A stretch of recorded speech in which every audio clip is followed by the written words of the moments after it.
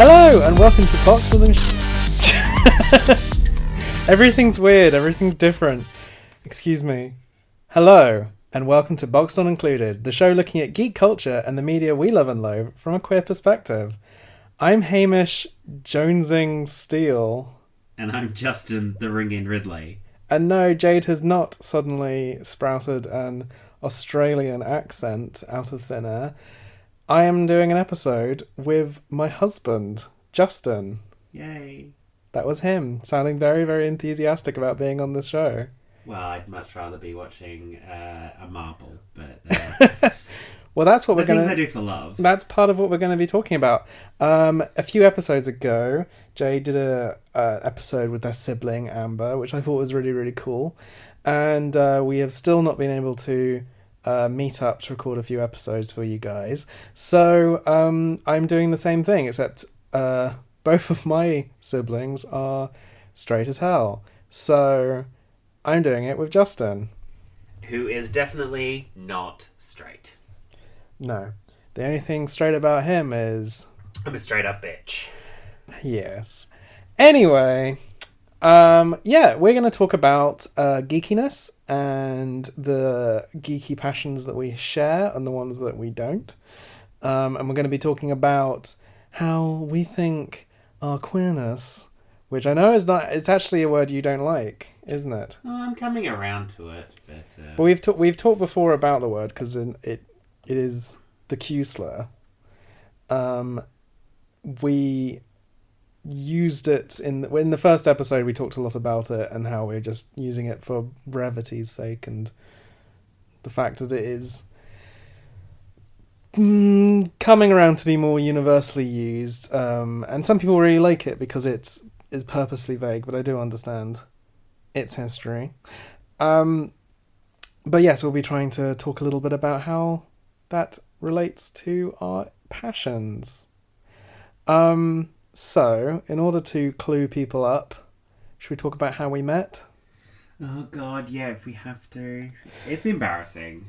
It's not that embarrassing. Usually, well, it's actually quite embarrassing. When we tell people that we met online, most people assume we mean like... Grindr. Yeah, a naughty sex app. But the truth is that it's actually a little bit more embarrassing because we met... on Gallifrey Base, a Doctor Who forum. I don't usually say the name. I just keep it vague. But, yeah, there's a section... It still exists. You can go visit it if you want. I visited it today because I wanted to see if there was any new pictures of Jodie Whittaker in her Doctor Who outfit. And was there? No. There's one photo of her in the 12th Doctor's outfit. Nice. She looks very attractive. I think it's the first time I found the Doctor really hot, and I'm gay. Although sometimes Capaldi does do something for me. Anyway, on Gallifrey... God, I'm learning things about you today. On Gallifrey Base, there's a section which is for, like, grown-ups. Hamish, it's all for grown-ups. Doctor Who is not a children's show. I've never encountered anyone under the age of 18 on the several years that I was on there. Yeah, everyone was over 18. Yeah, and I can't remember exactly how we started talking. You had a huge crush on me. But yes, I had a huge crush on you. The first photo of yours that like really made me go, oh wow, he's the one, was a picture of you playing the trumpet. Yeah, hidden talent. I can play the trumpet very badly. But I just thought it was really adorable and endearing, and I remember coming on very strong and being like, oh my god, when are we getting married? And it was a little bit strange. But we did meet up, and we met up a week before, but then the week after we went to a Doctor Who convention in Swansea, which is as glam as it sounds. It was fun. I got to meet a bunch of people, and it led to all kinds of things. My Big Finish plays, and a marriage between us a few years later. Yeah. But one of the things we have mentioned before is that despite that history, we don't really talk about Doctor Who very much. No, it just never feels. We'll talk about it when it's on. Yeah, we watch it, but that's it. The conversation we have post game, so to speak, is, what do you think? Yeah, it's good. Yeah, I enjoyed it. It was great. Fun time. I had a fun time. I really like Bill. Bill's great. I don't think I've seen you watch an episode you really hate. I don't hate that many of the new ones. Well, I know one new one that you cannot sanction the buffoonery of. Oh god, are we going to talk about that later, or should I go into it now? Let's talk about it now. We're talking about Doctor Who. Unicorn and the Wasp. Oh, I hate that episode. Now, a lot of people like that episode. It's really weird because I have a thing for Agatha Christie. I love Agatha Christie. But that episode, and there is one scene in particular that drives me insane. And it is where... Paint me a word picture. Picture the scene. We're at the end of the episode where the murderer is about to be revealed and Donna is sitting there with a bunch of grapes. And it drives me up the wall because Donna is supposed to be this amazing, compassionate person who everyone doesn't really think much of, but she's so much better than everyone knows. And she's talking about the deaths of actual people that she's met. And she's just sitting there with a bunch of grapes going, oh my god, this is great. And I'm just like, that's so out of character for her, and it just ruins the entire episode for me. And it's buffoonery, and I can't sanction it at all. It's interesting because even though obviously we had The Runaway Bride, that was the first episode they filmed of her season, and I wonder if it's she was written very much in a Runaway Bride sense, which might make sense in her first episode back, but before then we'd had her instantly be compassionate towards an Ood and everyone in Pompeii and all that stuff, and she had such a journey. And then I guess that episode is a bit of a throwback. Maybe it would have worked better as episode 2 or something. Yes, and to be honest, I feel like it's somewhere that RTD fell down in that season because it's just so glaringly obvious that should have been earlier in the season. Glaringly obvious. It's never bothered me. I think the I'm turning into a wasp acting made me forget that. Moment. That was also freaking awful. Also, am I allowed to swear? Yeah. Okay, it was fucking awful. It was absolutely awful, and I feel sorry for that actor for having been forced to make that choice. Well, I think one of the things that is universal about Doctor Who fans is we don't tend to talk about the show very nicely, and yet it's kind of unconditional love. See, I'm the opposite way. I'm quite good with all of my episodes, but that episode I hate it, and I will not sanction its buffoonery. Okay, we've said that 3 times now. I won't. Well, I think it bears repeating. It's awful. It's awful. What's your favourite episode? New or classic, or altogether? Altogether.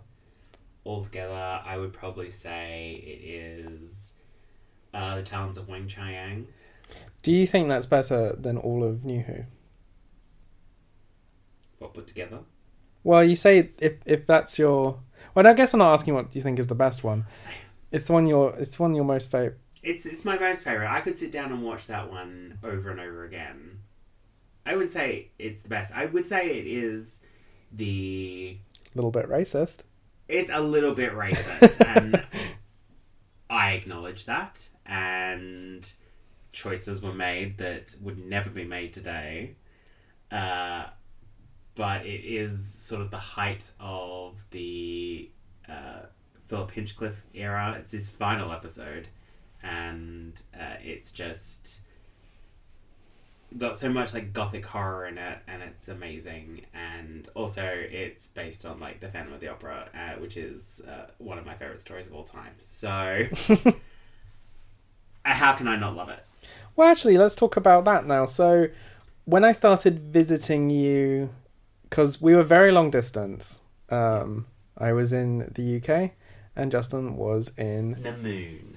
Australia. And neither of us even lived in like cities with airports or anything. Oh, come on, I didn't live that far away from the airport. 3 hours. That's nothing in Australia. Yeah. I lived closer to an airport, and I considered that nowhere near an airport. So when I started going over, essentially what we'd do is just sit and watch TV together, because I wasn't going over to Australia to see the country, I was there to see you. And you showed me a bunch of things, and one of the things that I found out is your massive passion for Phantom of the Opera, Yeah, in all of its guises. which I find interesting. Which was your first... Was it the musical? It was the musical. My dad is likewise obsessed with it. And he had the original London cast recording, and it would just be always on in the car. And I grew up loving it. In fact, one of my birthday presents when I was like 6 was to get tickets to go see it, because my great aunt is also in love with Phantom of the Opera. And is possibly one of the greatest nights of my childhood was going to see this horror rock opera musical. Some people consider Phantom of the Opera to be a bit of a hot mess. Do you think that, or do you think it's genuinely high art? I think that. I want to be the cool person, but yeah, I unabashedly love it, and I constantly am singing the songs, even if it's just in my head, and it's perfection to me. See, really sad. I saw Love Never Dies, We the don't talk about that. sequel to it, before I saw Phantom of the Opera, because I got a £4 ticket to see it, and it was hysterical. And did you want your £4 back at the end? No, we were surrounded by people in the audience who were like looking very upset with how much they'd spent, and me and because we had a friend who could get really cheap tickets, totally legit, above the board, and we went to see a bunch of strange London shows I never would have anyway, like that one, and we also saw the Spice Girls musical, and both times we had an amazing time. And I couldn't understand. Well, I could understand, but I think part of the reason they were both critically mauled was because of the ticket price. Fun fact, Love Never Dies bombed everywhere except Australia, where it was actually really popular. Wonder what it says about Australian tastes. It's an awful, awful place, so I can't say that it's a good thing. But you like all the different versions, and I do. recently we watched the Lon Chaney one, and did we watch Phantom of the Paradise on the same day? If we didn't watch it on the same day, it was very close together. Because you showing me Phantom of the Paradise is one of the things I'm most grateful for in our marriage. It's tremendous. I only happened on that by mistake, actually, because it wasn't a mistake, but it was a happy chance, because I had just bought myself a DVD player when I was 17. Mm-hmm. I got my first job, and literally with my first 3 paychecks, I bought myself a new TV and a DVD player. And then I was in the Target DVD section, and there was this DVD of the Phantom of the Paradise. I was like, I don't know what this is, but it looks like it's Phantom of the Opera related, and I need to have it. And I took it home, and I fell in love. What's your favourite film? It is actually my favourite film. It's so good. For people that don't know, Edgar Wright said once of it, because I think it's his favourite film, he said that Rocky Horror Picture Show got the cult status it deserves, and it's great. But Phantom of the Paradise is objectively a better made film. It's got a similar kind of tone and energy, and great songs and weird visuals, and it's I'm humming. I don't hum Phantom of the Opera songs very much, but I'm always kind of going, "We'll remember you forever, Eddie," etc. Actually, if people read my webcomic Dead India, the reason why there's characters called Winslow, Swan, and Phoenix is because those are the three main characters of Phantom of the Paradise. Anyway, so when I came over to your house, you also tried to get me into a few other things that you're passionate about. And I did the same. I made you watch all of the Dark Knight films because Dark Knight Rises was coming out while I was in Australia and I wanted to see it, and you hadn't seen any of them, and I made you watch all of them. I think I did the same thing with The Hobbit, which these films aren't things I'm super passionate about now, but... I don't think I've ever seen The Dark... No, I've never seen Batman Begins. You made me see The Dark Knight. I actually did make you... I have a very distinct memory of us buying, like, a twin pack and watching Batman Begins. And, maybe I've just blocked it out of my memory. I think you might have. It's quite long and it's quite slow. And it's got Katie Holmes in it, so you know it's awful. Wow. That's him being a straight-up bitch, like I said, like I warned you about. I also took you to see Scott Pilgrim and Tintin. Scott Pilgrim, yay. Tintin, no. Tintin was a lot of choices. Yeah. And so was, like, The Hobbit. There's a lot of films where I can't really fix the small problems I have with it because there's, like, a big choice happening that I can't... Like, Hobbit shouldn't have been 3 films, and Tintin maybe shouldn't have been a weird Robert Zemeckis Polar Express nightmare. I still think it's kind of fun, but you like Scott Pilgrim. Yes, and anyway, when I came over, you showed me my very first episode of Charmed. And... one of my all-time favourite TV shows. This is one of your all-time favourite TV shows, and I think we're on season 5. We finished season 5.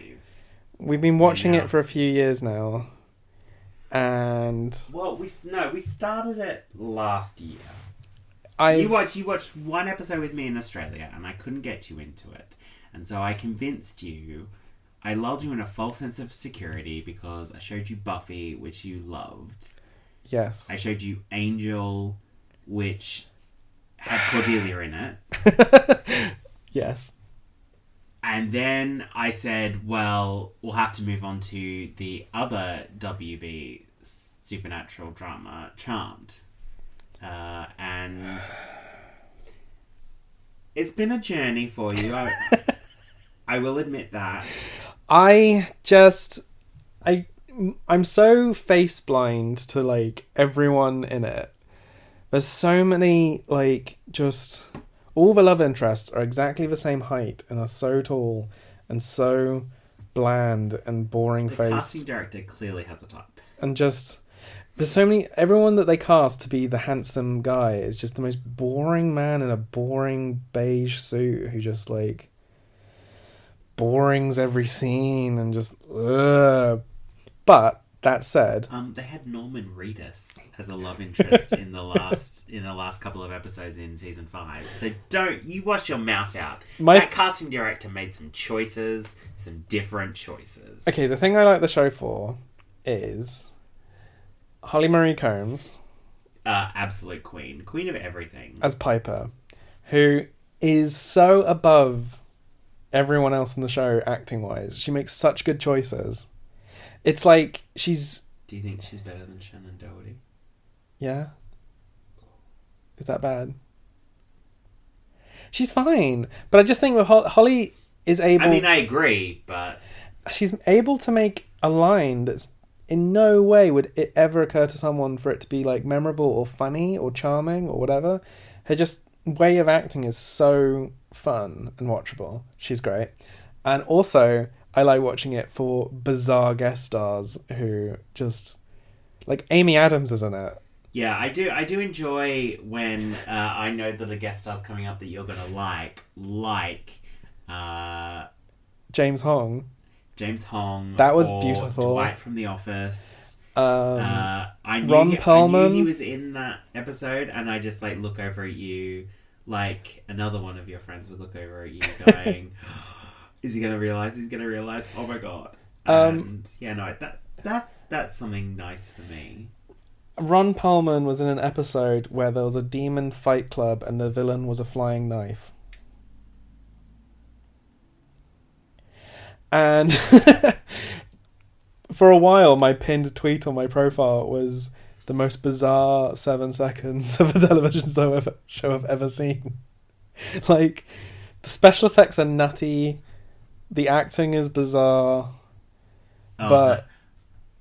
We are just about to start season 6, and there are going to be some choices this season that I think you're going to love to hate, and I'm so excited about this.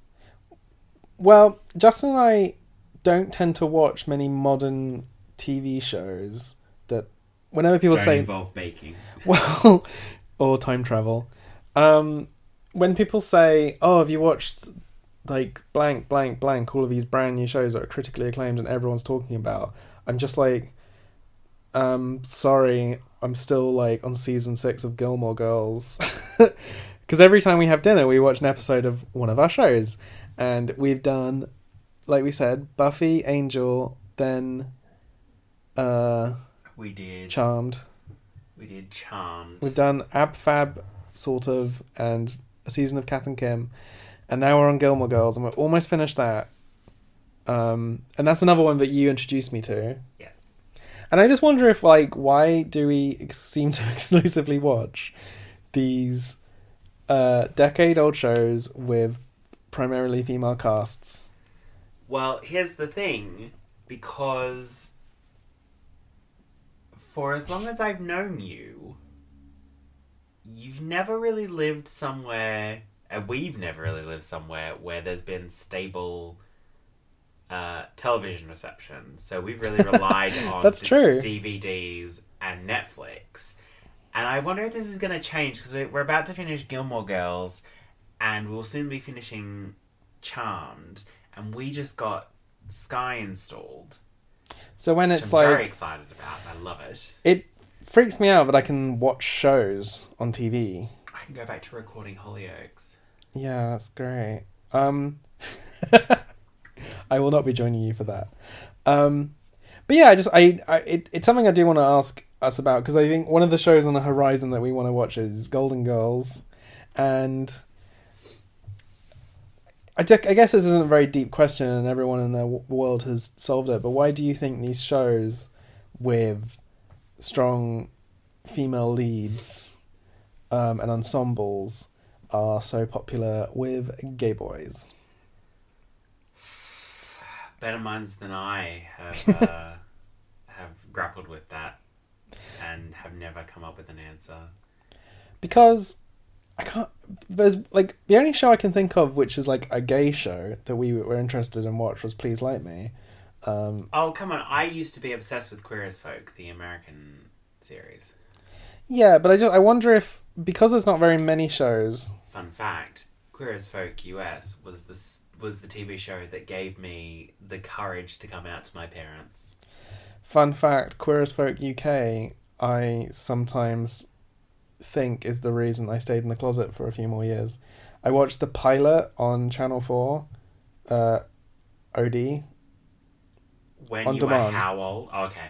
I was gonna say, like, because that came out like 99. I just watched 8 years old. I just watched the first episode on the on-demand thing, and I was so annoyed by every character and disgusted by it, and so, like, it was so irritating to me.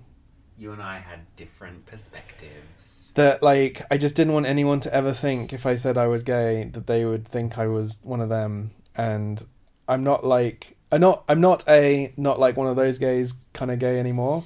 But I still think there's something about Chris Vogt which is intentionally obnoxious. You used to have a I'm not one of those. You were so not one of those gays. Like, obnoxiously so. Yeah, but I mean, not to throw it back onto the world, but I think there's not many ways to realise... There's only like a few... I think that's basically quite common. And I think it's internalised homophobia, and I'm at peace with that. Now you've just jumped headlong into it. You love so many of the LGBT things in culture. Well, I'm going to talk so about... proud of you. I'm going to talk a little bit about some of them after the break. Let's go grab a cup.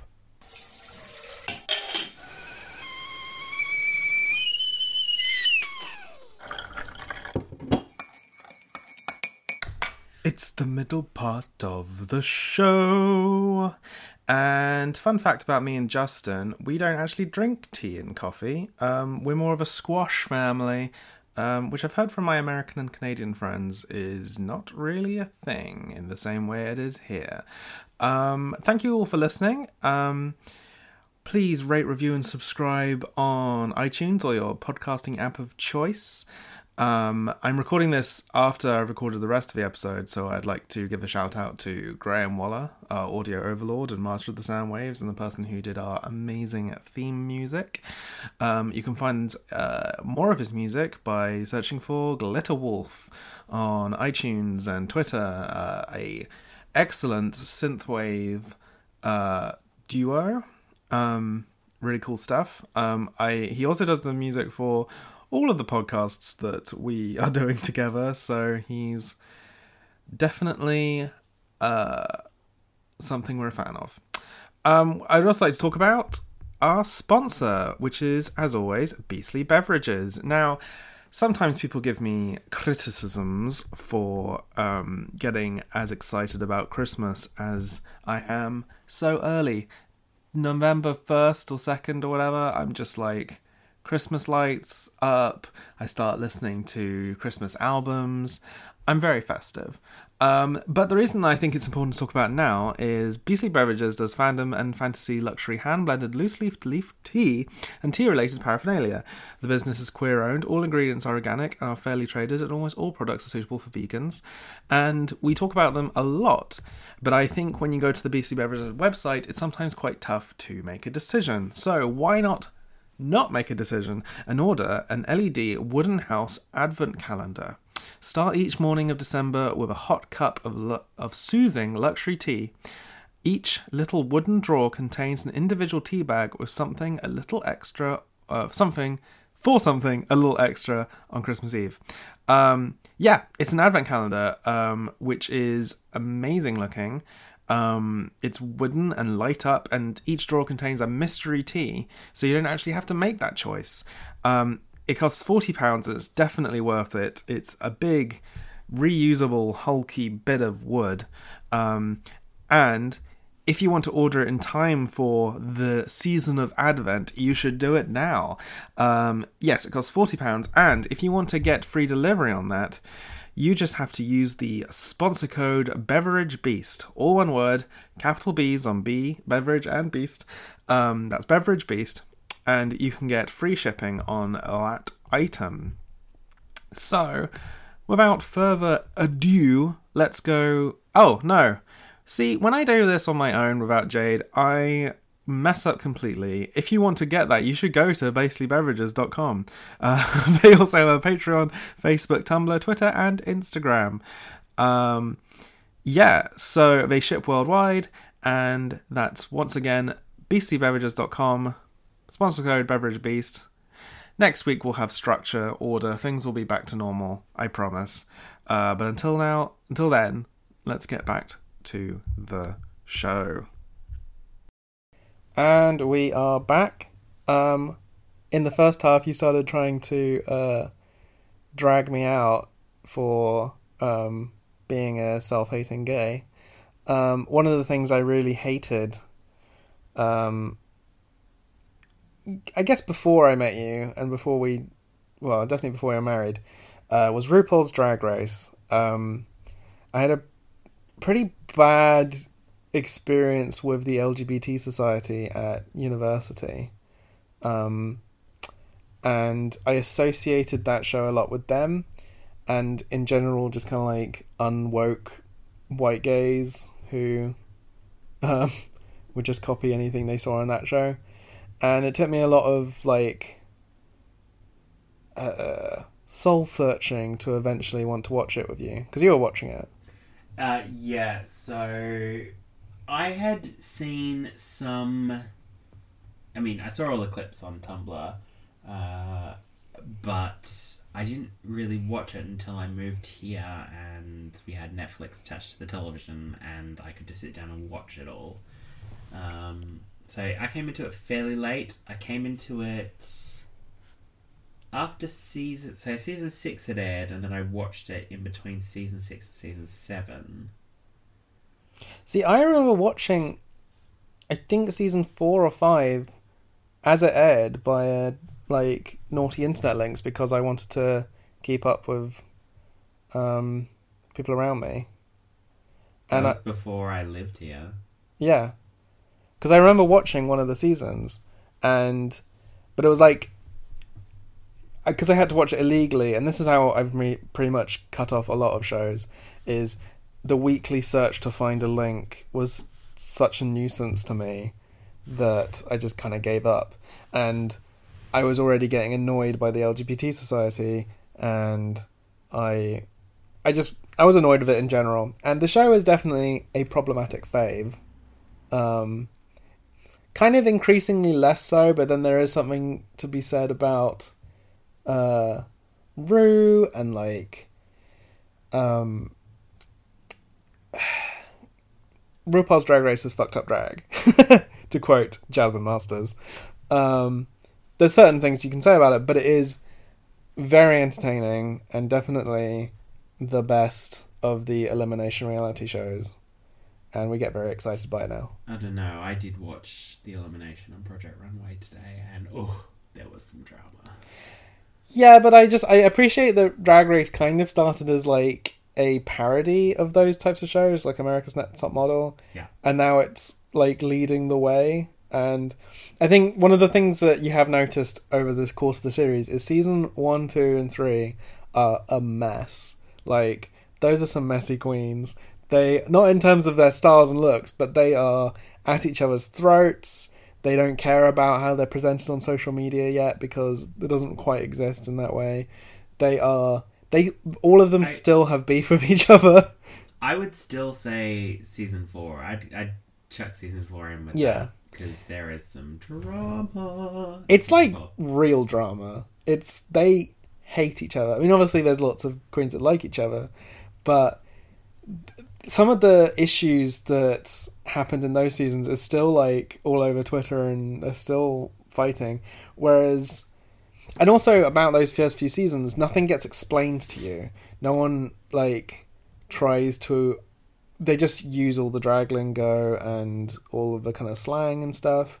Whereas modern seasons, you get a real sense that one of the producers have said, "Okay, have a discussion about Stonewall," and where Derek Barry died, or talk about the AIDS crisis, and like.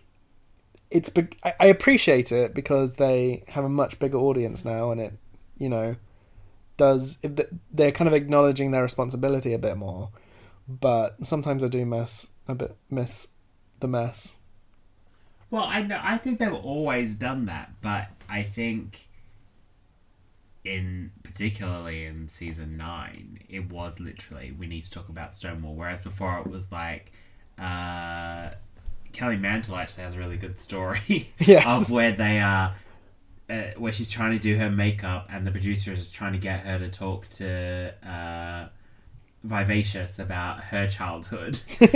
And Vivacious has this like horrid story about how bad her childhood was, and then the producer's like, Vivacious, ask Kelly what her childhood was like, and Kelly's just like, mine was fine, my parents loved me. And she's like going, can we please stop talking? I'm trying to do my makeup here for a competition. Yeah, it's I would say that Drag Race is its own beast. It doesn't quite represent what I like about going to see queer performers. Like, my favourite live performer in gay clubs is David Hoyle, who has in Drag Race standards, has the worst makeup you've ever seen. It's just basically acrylic paint pasted on. He's always got, like, the cheapest wig half on, and he sings off-key songs with a cigarette in his mouth. And it's so emotional, and, like, when I saw him last October,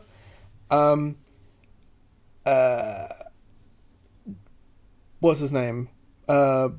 Pete Burns had just died.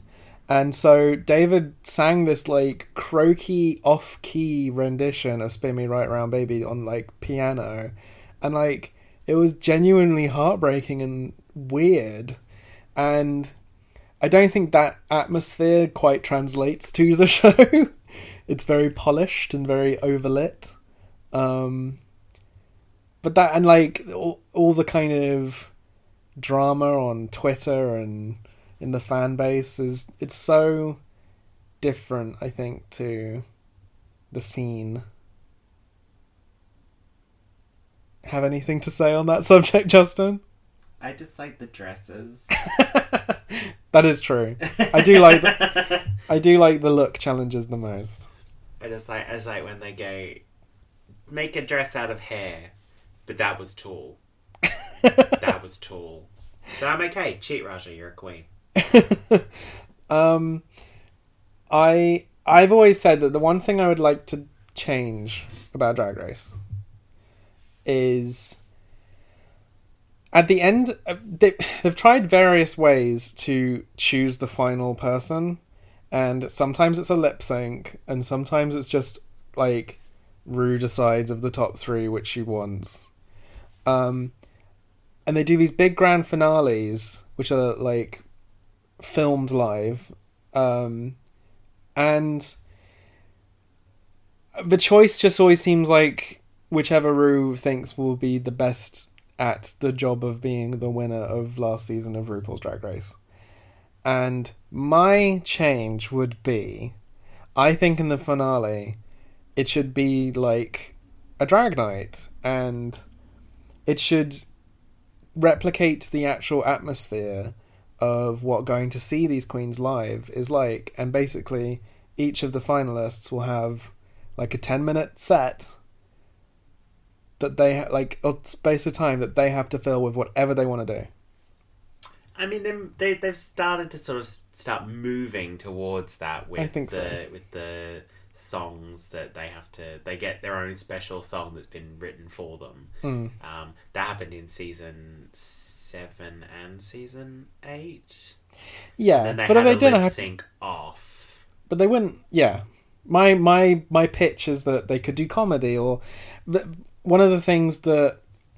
So the last winner, Sasha Velour, spoilers, wasn't quite a popular choice because during the season she never won a challenge on her own. Did an undeniably great lip sync, and then in the finale, and then got a lot of shit because she was using props. But makeup and costumes are props, and I think if it was structured with you get a 10-minute slot, you can do whatever you want, treat it like you would in the real world, I just think that would be a better way of choosing a winner. Because I really like the videos I've seen of Sasha performing live before Drag Race, where they're not meant to be funny. You're not meant to be kind of like snapping and going yes. They're just like really emotional pieces, which is the kind of drag I really like. That's just my little change I'd like. I'd like it to be like Survivor, where all the eliminated drag queens become part of the tribal council, and at the end they have to vote for the one of the final 2. That would bring the mess back, and that would bring the drama. That's how Survivor works, isn't it? Sorry, it's been years since I've seen Survivor, but I'm pretty sure that they keep all of the the eliminated contestants around and put them in a nice hotel while the people on the island still suffer, which I love, by the way. So they turn up and they're like all nice and clean, and it's like, I've just been at the hotel. But yeah, that's what I'd like to see them do. Speaking of queens, there's been a few things that we've discovered together. So quite a few of the geeky, but passions we have. I've said that I introduce you to, or you introduce me to. I've introduced you to a lot more because I just think I'm really stubborn and go, I'm not going to like that, and you've just given up. Well, I've not been able to make you watch a Godzilla film. I've not made you been able to watch any of Super Sentai or... And that's probably never going to happen, I'm sorry. It's not... I'll do anything for love, but I won't do that. I've dragged you to quite a few Marvel films. Yes. I also showed you all of Flight of the Conchords, and I think you probably chuckled 3 or 4 times. And See, I'm not a person who tends to like laugh out loud. Yes, you are. Not at that kind of show. You laugh very loud and for very long times. One of Justin's defining traits is his bizarre giggle fits. Yeah. Where he can just solidly laugh for like 10 minutes on and on and on about something so small. I mean, he's just like laughing because he's laughing. My favourite one of those is somebody actually got a video of it. I was at a friend's house, a Doctor Who friend's house, and someone had broken a glass and they had to vacuum up the glass, and then as they were taking the vacuum out, the vacuum broke apart and everything felt like all the bag came out and fell on the floor, and for 20 minutes I was just laughing. And there is a video of me just like rolling on the floor like in fits. I got tears streaming down my face, and then it just pans over, and then there's my friend with the dustpan just like sadly brushing up all of the dust that's fallen out of the vacuum cleaner, and then it comes back to me just like rolling around again. And it's probably one of my favourite videos of all time of me. If Justin ever watches me play like online games, if I die, he'll just kind of go, ha! It's not always ha! Sometimes it's, oh baby, I'm so sorry. Yeah, but it's not always rude. Sometimes I'm compassionate.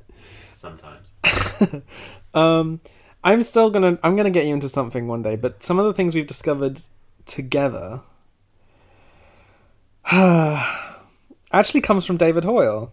So David Hoyle used to have a Channel 4 show called Divine David. The Divine David Presents. And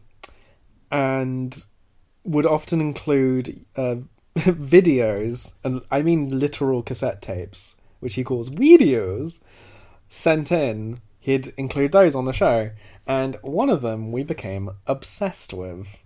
It was the Compost song by Lorraine Bowen, and I think we're going to include that song as the outro music to this episode. Hopefully she doesn't sue.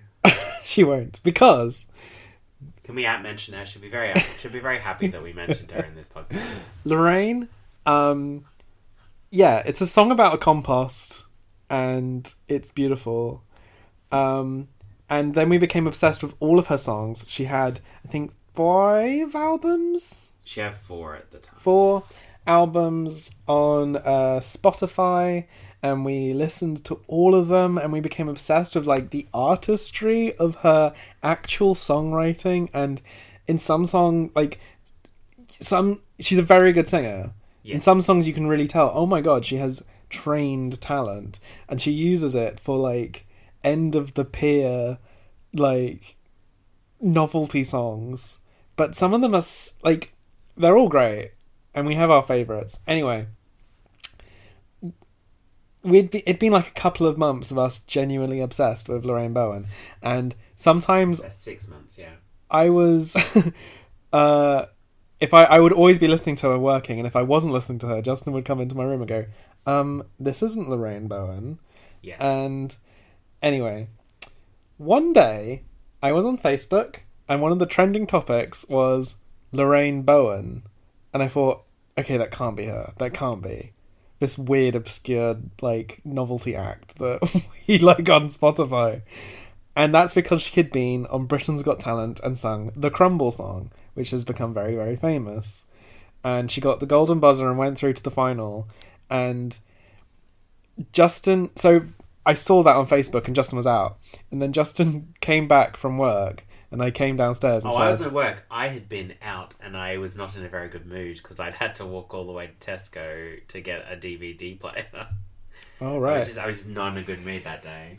So you walked through the door very pissed off and I said, Justin, I am not overstating, but everything that we know about the world has now changed. And I was not in the mood to hear that. So I was like, what the hell are you talking about? I took you upstairs and you took one look and you agreed. I played him... My bad mood disappeared. Lorraine on Britain's Got Talent. It was a very bizarre few weeks because we did spend a little bit being like, we liked her before it was cool, check out the Compost song and all that stuff. We were total hipsters about it. And she became quite, little bit of a celebrity. She went through to her semi-final. She didn't get through, unfortunately.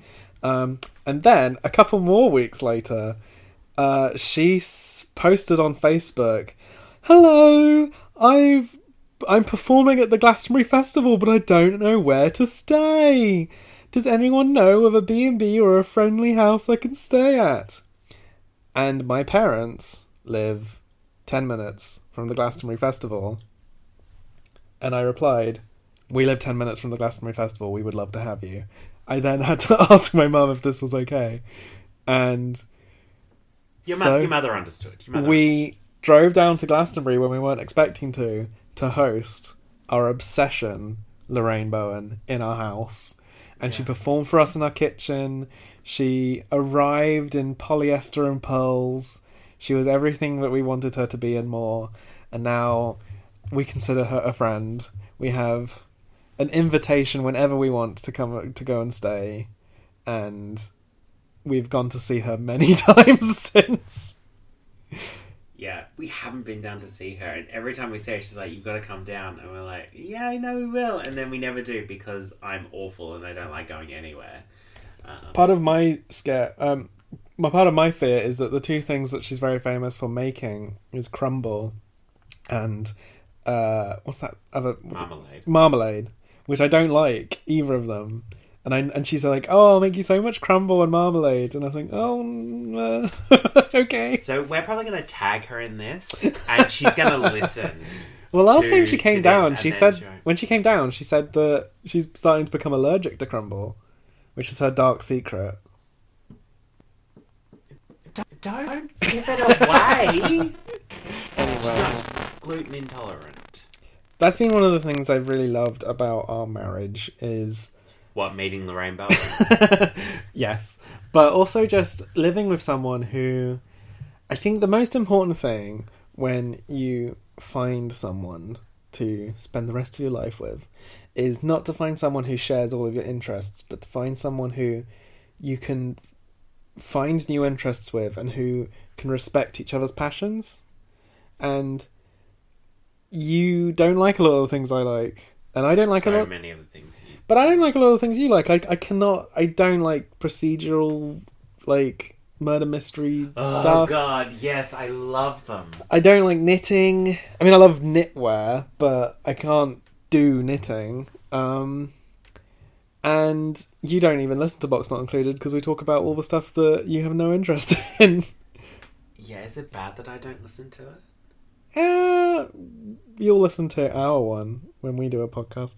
But there's so many things that we do share. Like, I don't even know whose one it is, but every year our Christmas tradition of watching Home Alone, It's yours. Oh. But you like it. I do like watching Home Alone every year. We try and watch all the Harry Potters. That's just because we both got a raging obsession with Lucius Malfoy. It's the only reason I'm watching Star Trek Discovery. We have all our favorite. We watch Matilda a lot. We watch Addams Family Values. There's things that I think we can quote pretty well off by heart. And one of the things that I definitely like more than you is video games. But there's a few that we can sit down and play together for hours on end Yeah, cause Like- that's because sometimes I'm a gamer. Hamish, I'm a gamer now. I- I'm offended that you say I don't like video games. I play Crash Bandicoot. I play. Name one more. Well, I don't want to step on your toes because I know which games you're about to mention. Sometimes I play Zelda.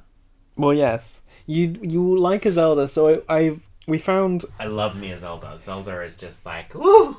So Hyrule Warriors is our Yes. game that we It's can a play for hours. We like a hack and slash, and we can just sit next to each other and play that forever. And I think that's what's important. Just like being able to find new things together and not have any judgments. Oh, I still judge it. It's fine. Well, I think that might do it for us. If you have any idea of shows that we should add to our list of female ensemble early noughties shows that we can add to our ongoing marathon, then please send them in. Justin, where can people find you on social media? Well, they can find me on Twitter at JGS Ridley, where I often update my job. I'm actually really bad with Twitter. It's really bad because I used to work in social media, but that was my job, and this is my life. You did a naughty thing on Twitter once, didn't you? We won't talk about that now, will we? Justin posted a wrong tweet to... I posted a personal tweet to a work Twitter feed, and it was actually complaining about work. So, but not in a bad way. It was in a funny way. Everyone thought it was funny, except for the journalist who found it. But you live, you learn. Yeah, You're never going to do that again. Well, no, I don't work in social media anymore. So that's not true, but just internal ones. You can find me on all the usual things. Hamish Steele. You can find Jade if you want to get in contact with them on Jade Oxford Rose on Twitter.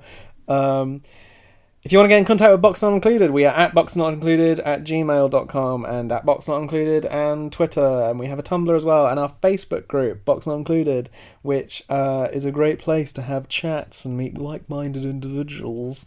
We will be back together next week, Jade and I, and we will be talking about all kinds of things. We'll probably be doing a catch-up. We're going to be talking about the MCU, and I think we'll probably need to talk about what the hell is going on in Hollywood this year. But until next time, I am Hamish Steele. And I'm Justin Ridley. I won't be here next time, but do leave a comment if you liked having me around, just because I like it for my ego. We will be doing our Doctor Who marital marathon soon, a Who's-Buns. But until next time, don't let anyone box you in.